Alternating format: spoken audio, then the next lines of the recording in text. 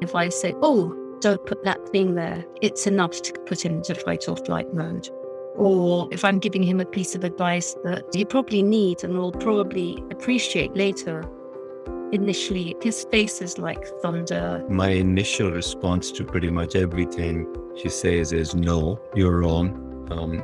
And I see that now. I think it's taken some time to understand that. It's like literally I'm being punched in the stomach. If I say, oh, why did you say that? It can go into a shouting match. But even before then, I feel like it's a kind of energetically I've been slapped on the face or punched in the stomach. But there is a tendency for very trivial things to become huge arguments or arguments that can last for days with us. I feel like I'm being criticized or she's criticizing me and there's something wrong with me. So I think that's the big stumbling block in our relationship. I would say the biggest. All right. So I'm really excited to have a couple with me here today, joining us from London. So just tell our listeners a little bit about yourselves. Hello. It's really nice to be here, Jodie. I'm quite new to your work, but we've been looking into neurodivergent relationships for a while now. And yeah, I think we've come quite far in our kind of relationship. We're almost self-coached. We've done a few courses here and there, not one-to-one therapy, but we still have some questions that we don't know how to get around. So that's what we're here for. Hello and welcome. I'm Jodie Carlton and your host today. I'm neurotypical, which means I'm not autistic, but I've spent my entire life in relationships loving people who are autistic. Moreover, I've spent the majority of my career educating about autism and helping couples bridge the gap in neurodiverse relationships. But this podcast is for you. It's a place to talk with me, to share your struggles, talk to me about your wins, your challenges, your victories, and also hear from other professionals who really get it and understand you. So what will we talk about today? Okay, I'm glad you're here and thank you for deciding to come on the show. And so tell us a little bit more about you. You said you're new to this neurodivergent relationship thing. So just tell us a little bit more about who you are and how you got to this place and decided to be on this show and what got you here today. We actually we're going to be married 30 years in August. Mm-hmm.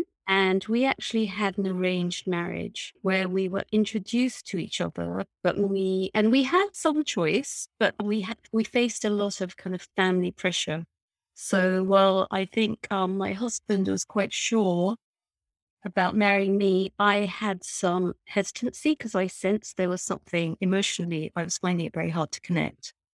But it all happened. And I have to say, I think the first, 2 decades have been really hard because I didn't know what was going on. And even though we love each other very much and he's a really good man and I think I'm a pretty nice person, there was just so much pain. And it was only because I went to counseling for another issue. I was asked by my therapist, I only went for 6 sessions. It was quite a short period of time. If my husband supported me and I described some of the ways in which he behaved and she laughed, which is probably quite unprofessional. She laughed and said, what's the matter with him? Is he autistic or something? And literally my eyes opened and penny dropped. And then I faced the usual problem with trying to explain it to other people. So I explained it to him and he didn't say, yes, I am. He didn't say, no, I'm not. But he just kind of got on with his life. Didn't really acknowledge it in any kind of deep way. And the same with my family. So I guess I ended up with the usual kind of Cassandra syndrome. I kept on battling until about a year and a half ago when I told him that, I couldn't keep pulling the weight in this relationship and if it was going to go downhill. Because I'm one of these people, we're both quite driven in our own ways and we both don't give up. But I think I got to the point where I thought, if he doesn't put 50% in, why am I doing this? And I'm going to be happy regardless. And I think for me, the big thing was I didn't need to walk out of the relationship. I didn't need to do anything massive. I could just make myself happy. I could just do things I enjoyed on my own. And I think it put the fear of God into him. Didn't it? Do you want to say anything? Yeah. So I mean, I think, part of our relationship changed. There were issues, as she said, right from the beginning, but in terms of communication, in terms of emotional expression, I've always had issues and difficulties in expressing my emotions and dealing with people. And I've always had this thing where, especially when we were with friends or in social situations, where I would go in a corner and just do my own thing. As a result of that, we didn't really enjoy a normal social life, which impacted her and really got her down a lot of the time. But as she said, the penny really dropped. I guess what started about 2 years ago, but what really started the the transition was when I started working from home about 5 years ago. And it really, during the pandemic, when everybody was working from home and there was a lot of time really to talk about our relationship and do something about it, that I realized, or she convinced me, that I needed to do something to be more proactive, rather than just waiting for things to get better, because obviously they hadn't gotten better in 25 years. Mm.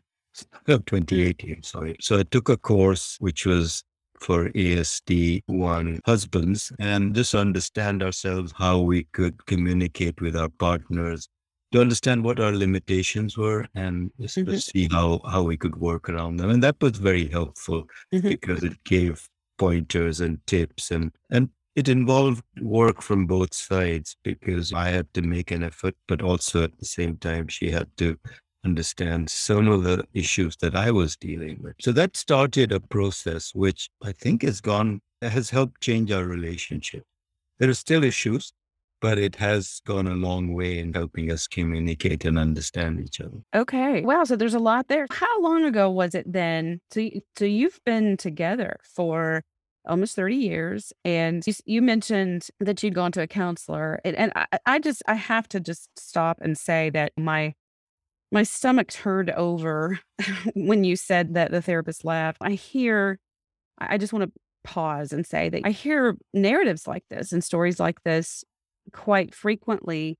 And it just makes me just, ugh, my own profession is so untrained and so ill equipped to know how to handle this. And there are so many myths. This is April here in the United States. I don't even know if this is worldwide, to be honest, but here in the US is Autism Awareness Month.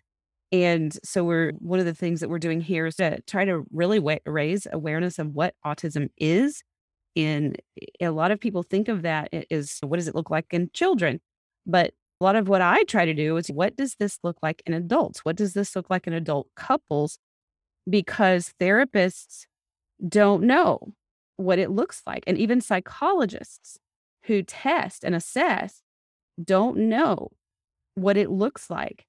And there's such a myth of what it looks like. And the way this therapist responded to you was almost it sounds like there was even almost a mockery of it. And I do agree with you, that was unprofessional. And that just bothers me. That just I bothers know me so much. it was terrible, but on the other side, it saved my life Okay, so let's because talk about that. it Yeah. never would have occurred to me before because So let's talk about that part because even though the therapist and there are bad apples out there in every profession. What was it then at that point when the therapist said this? What was it when the therapist said that? Did you immediately think, "Huh," or did you go research it? Or were there specific can you share with me and with the listeners, were there specific traits? Your husband has shared some of the social challenges that he already knew. He's shared some of the social difficulties he's had. there was a lot going on at the time because the reason I'd gone to the counselor is I had just realized that one of my parents probably had narcissistic personality disorder, Mm, which you probably won't find surprising because I think a lot of women who are married to men on the spectrum perhaps are slightly damaged themselves. And so I was researching all of that, and that had turned my life around. And then on top of that, within a few weeks, I found out about this. So I was fighting two battles. So I was trying to figure out what to do. with both of these people in my life. I think what was just shocking for me was not the traits, because I knew all the traits. I know with my husband, there's a lot of good and a lot he can do, whether he's masking or it comes naturally. But the thing that we both really struggle with is he is triggered really easily. And for me to understand why that happened, I think that was the biggest thing, that actually there was a reason for it. And there was a reason he wasn't doing certain things to support me. So it was that understanding that came with why those behaviors came about, which was a huge relief. But on the other hand, practically, we didn't know how to move forward. But the opportunity was there. So can you tell us what you mean by triggered? What does that look like? And either one of you can answer this. Okay, I'm going to say maybe both of us should, because to get the balanced view, he is triggered by anything and everything. It could be the smallest thing. If I say, "Oh, don't put that thing there," it's enough to put him into fight or flight mode. Or if I'm giving him a piece of advice that you probably need and will probably appreciate later, initially his face is like thunder. The question I really wanted to ask, which we'll probably come to later, involves this. I'm what some people would call an empath, I think, or highly empathic, which means that I pick up other people's emotions. So when I say something which I think is quite innocuous, and his face, literally, I call it his murderous face. It's like literally I'm being punched in the stomach. So one small thing, and it's not that he's shouting at me. He does shout, actually, if it goes any further. If I say, "Oh, why did you do that? Why did you say that?" It can go into a shouting match. But even before then, I feel like it's a kind of energetically I've been slapped on the face or punched in the stomach. I feel it that strongly. So for me, that's the issue. And then obviously there are bigger things than that also being triggered. So I think that's the big stumbling block in our relationship. I would say the biggest. I think I don't take advice or criticism. Sometimes I think advice is criticism, so I don't take that very well. My initial response to pretty much everything she says is, "No, you're wrong." And I see that now. I think it's taken some time to understand that. So it doesn't help whenever we're in a situation. It can be the most innocuous, irrelevant, or small, trivial thing, but there is a tendency for very trivial things to become huge arguments, or arguments that can last for days with us. So I think that's what she means, is that whenever some of these things happen and she says something, I feel like I'm being criticized, or she's criticizing me, and there's something wrong with me, and I become very defensive. And I say something back, I get angry, or even though He's told me lots of times the best form of defense is attack. So when he gets defensive, he attacks. So yeah. And then that triggers, and she reacts in kind, or because she's very highly sensitive. Even the smallest attack or response by me that then gets triggered into something bigger, and it just mushrooms out of control sometimes. Sometimes it doesn't. I mean, we have reached a point where we can sometimes just stop. And that's one of the things that I learned in this course I took, was to just stop, pause, and just take a deep breath and analyze where we are. So in my communication program, I teach that pause button before you get to that fight or flight response. And I also teach the abort button. And the difference between those two are which conversations are worth just completely aborting and not even having. Because sometimes we don't even have to have some conversations. They're not even worth having. We can just toss them. We don't even need to have that conversation. We can just toss it. That's the abort button. The pause button are conversations that do need to be had, but somebody's getting triggered, and we're seeing that one person in this conversation is beginning to go into fight or flight. We have to pause right now, because anytime anybody starts to go into fight or flight, there's nothing productive that's going to happen, that's going to come from that interaction once somebody's in fight or flight. And so we have to pause right now. So I think that is why I wanted to come on this call. And I think my husband also agreed it was a good question to ask. We know we need to pause. And actually, I've only learned recently that I've got this tendency to try and make everyone understand my point of view, which I realize is ridiculous now. I should walk away lots of times. But when he is triggered, because I'm so empathic, if I'm triggered and neither one of us is going to hit the pause button. So do you have any practical tips for that? Yeah, I'm glad you actually mentioned that because I was about to circle back to that. So before I go into the tips part, I have a few things to say about your relationship dynamic, if you don't mind. So the relationship that the two of you have is a very common relationship dynamic in neurodiverse relationships. It's interesting to me and intriguing that you have an arranged marriage and still have this dynamic where one of you is coming from a narcissistic upbringing, likely a likely narcissistic upbringing. That's a very common pattern. And I don't know if you've heard me say that before because I talk about this a lot in my videos, but it's really common for a neurotypical partner who has a narcissistic parent or has been in a previously narcissistic relationship to then be in a marriage or a long-term relationship with someone who's autistic. And I call it a step down relationship. That doesn't mean that it's a temporary one. It can be the long-term permanent marriage.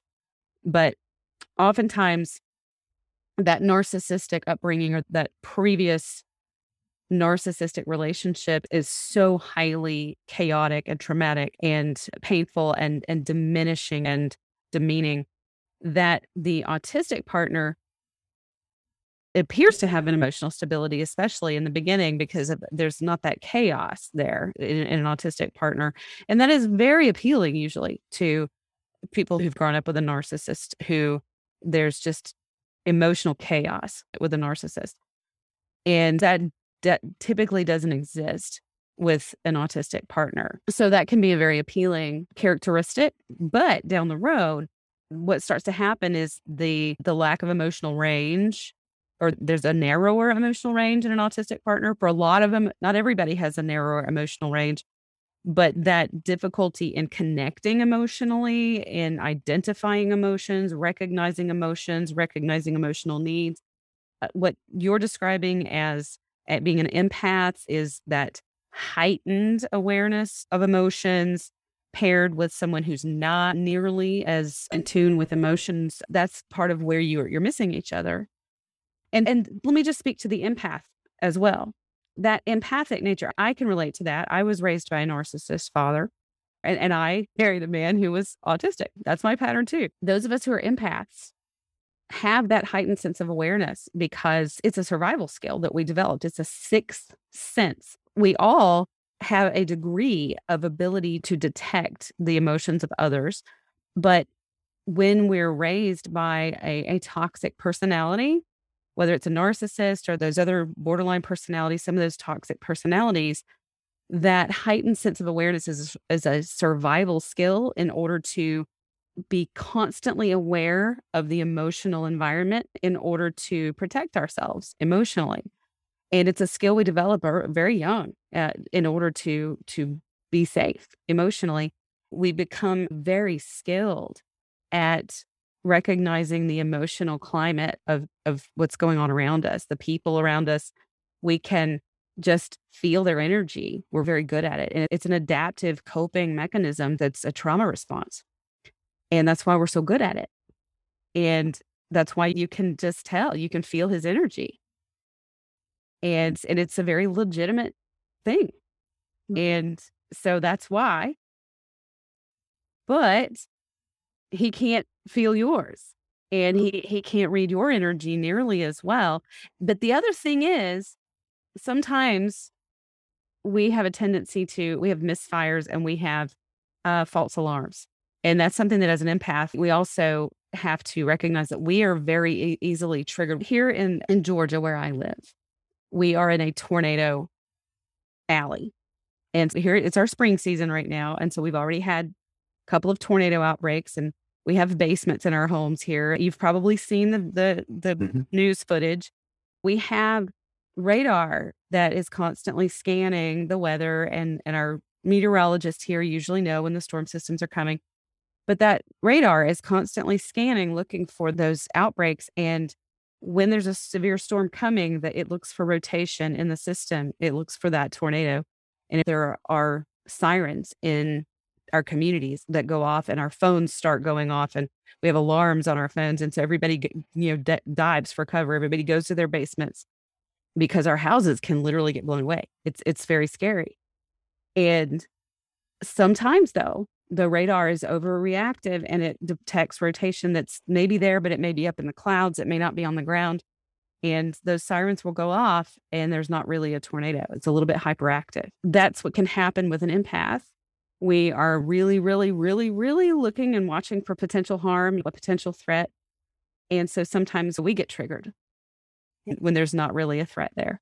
So let me pause and just ask you guys, what am I saying here that resonates in your relationship? No, absolutely. I think that resonates, and especially for me, because I'm embarrassed to say, but before we did all of this work, I really thought all the issues were his. But I've realized how many of the issues were mine as well. There's no shame. There's no shame. There's nothing embarrassing to admit. It's a process to learn all of this. And you're not alone in that. Most of my neurodiverse folks, my autistic folks, think that their neurotypical partner is the one that's crazy. I can't tell you how many, neurodiverse folks are like, life is crazy. A lot of my neurotypical partners have been told by their autistic partner that they're bipolar or that they're emotionally unstable, irrational, overreactive. And then they learn that they're autistic and they're like, oh, the rest of the world is actually experiencing things are different than the way I see things and the way I experience things. Oh, and that is a moment for a lot of the neurodiverse folks to say, oh, okay. A lot of them already realize, okay, I am different than a lot of people, but everybody who goes through this process has those moments of awareness that, okay, I'm part of this is me. Part of this is what I was born into this world, this brain that I have, the genetics I have, the background I have, the upbringing that I had, the experiences I've had, all of it makes up who we are and what we're bringing to our relationship. So I just wanted to stop you there, but go ahead. So that resonates. I don't know if you want to add anything. Yeah, I think one of the things that I'm not diagnosed, but I'm pretty sure that I am on the spectrum. But one of the things that in our relationship has always been an issue for me has been that I've been overwhelmed by her emotions, and most of the time I just can't deal with. I reach a point and I can't deal with it. I have to go into the basement. The tornado is coming. Right. I have to go into the basement. And I think one of the things that by understanding what my condition is and what some of the things that come with it are, I think we both realized that when I go into the basement, she doesn't think that I'm running away. I need to just stop, compose myself, and then be able to come back and take some more. And that's important. That's a big thing. That has been a big thing for us, because in the past, when that would happen, she would just keep at me and wouldn't let me get away, and that would make things worse. So I think that's been a big change, and I can relate to what you're saying, that understanding each other's triggers and alarms is very useful in the relationship. Mm-hmm. So let's get back to the question that you had about how you said that when you're in this moment, nobody's going to push the pause button. Mm-hmm. So tell me a little bit, give me an example, what leads up to the moments when you believe that you are now engaged in a way that neither one of you is going to be able to press that pause button. What's led up to that point? Okay, and we're going to stop there for today's show to hear the examples that my guests are giving here and my tips and pointers for how to get through those situations where it's really hard for both partners to press that pause button or to recognize how to stop when that fight or flight response is kicking in. Be sure to tune in next week and listen in to us chat about that and a lot more. We continue to have a really great conversation that I know you're going to want to hear. Remember to tune in each week for a new episode of your Neurodiverse Relationship podcast. Now remember, this is your podcast, and I want to talk to you. Share with me your personal experiences with neurodiversity. If you're a professional working with autism, I'd also like to talk to you. To be a guest on the show, the link is in the episode description where you can book a time for a recorded chat with me. Also, be sure to subscribe to the podcast so you won't miss any of the wonderful conversations we're having here and the relationship insights and tips that I have for you. Until next time.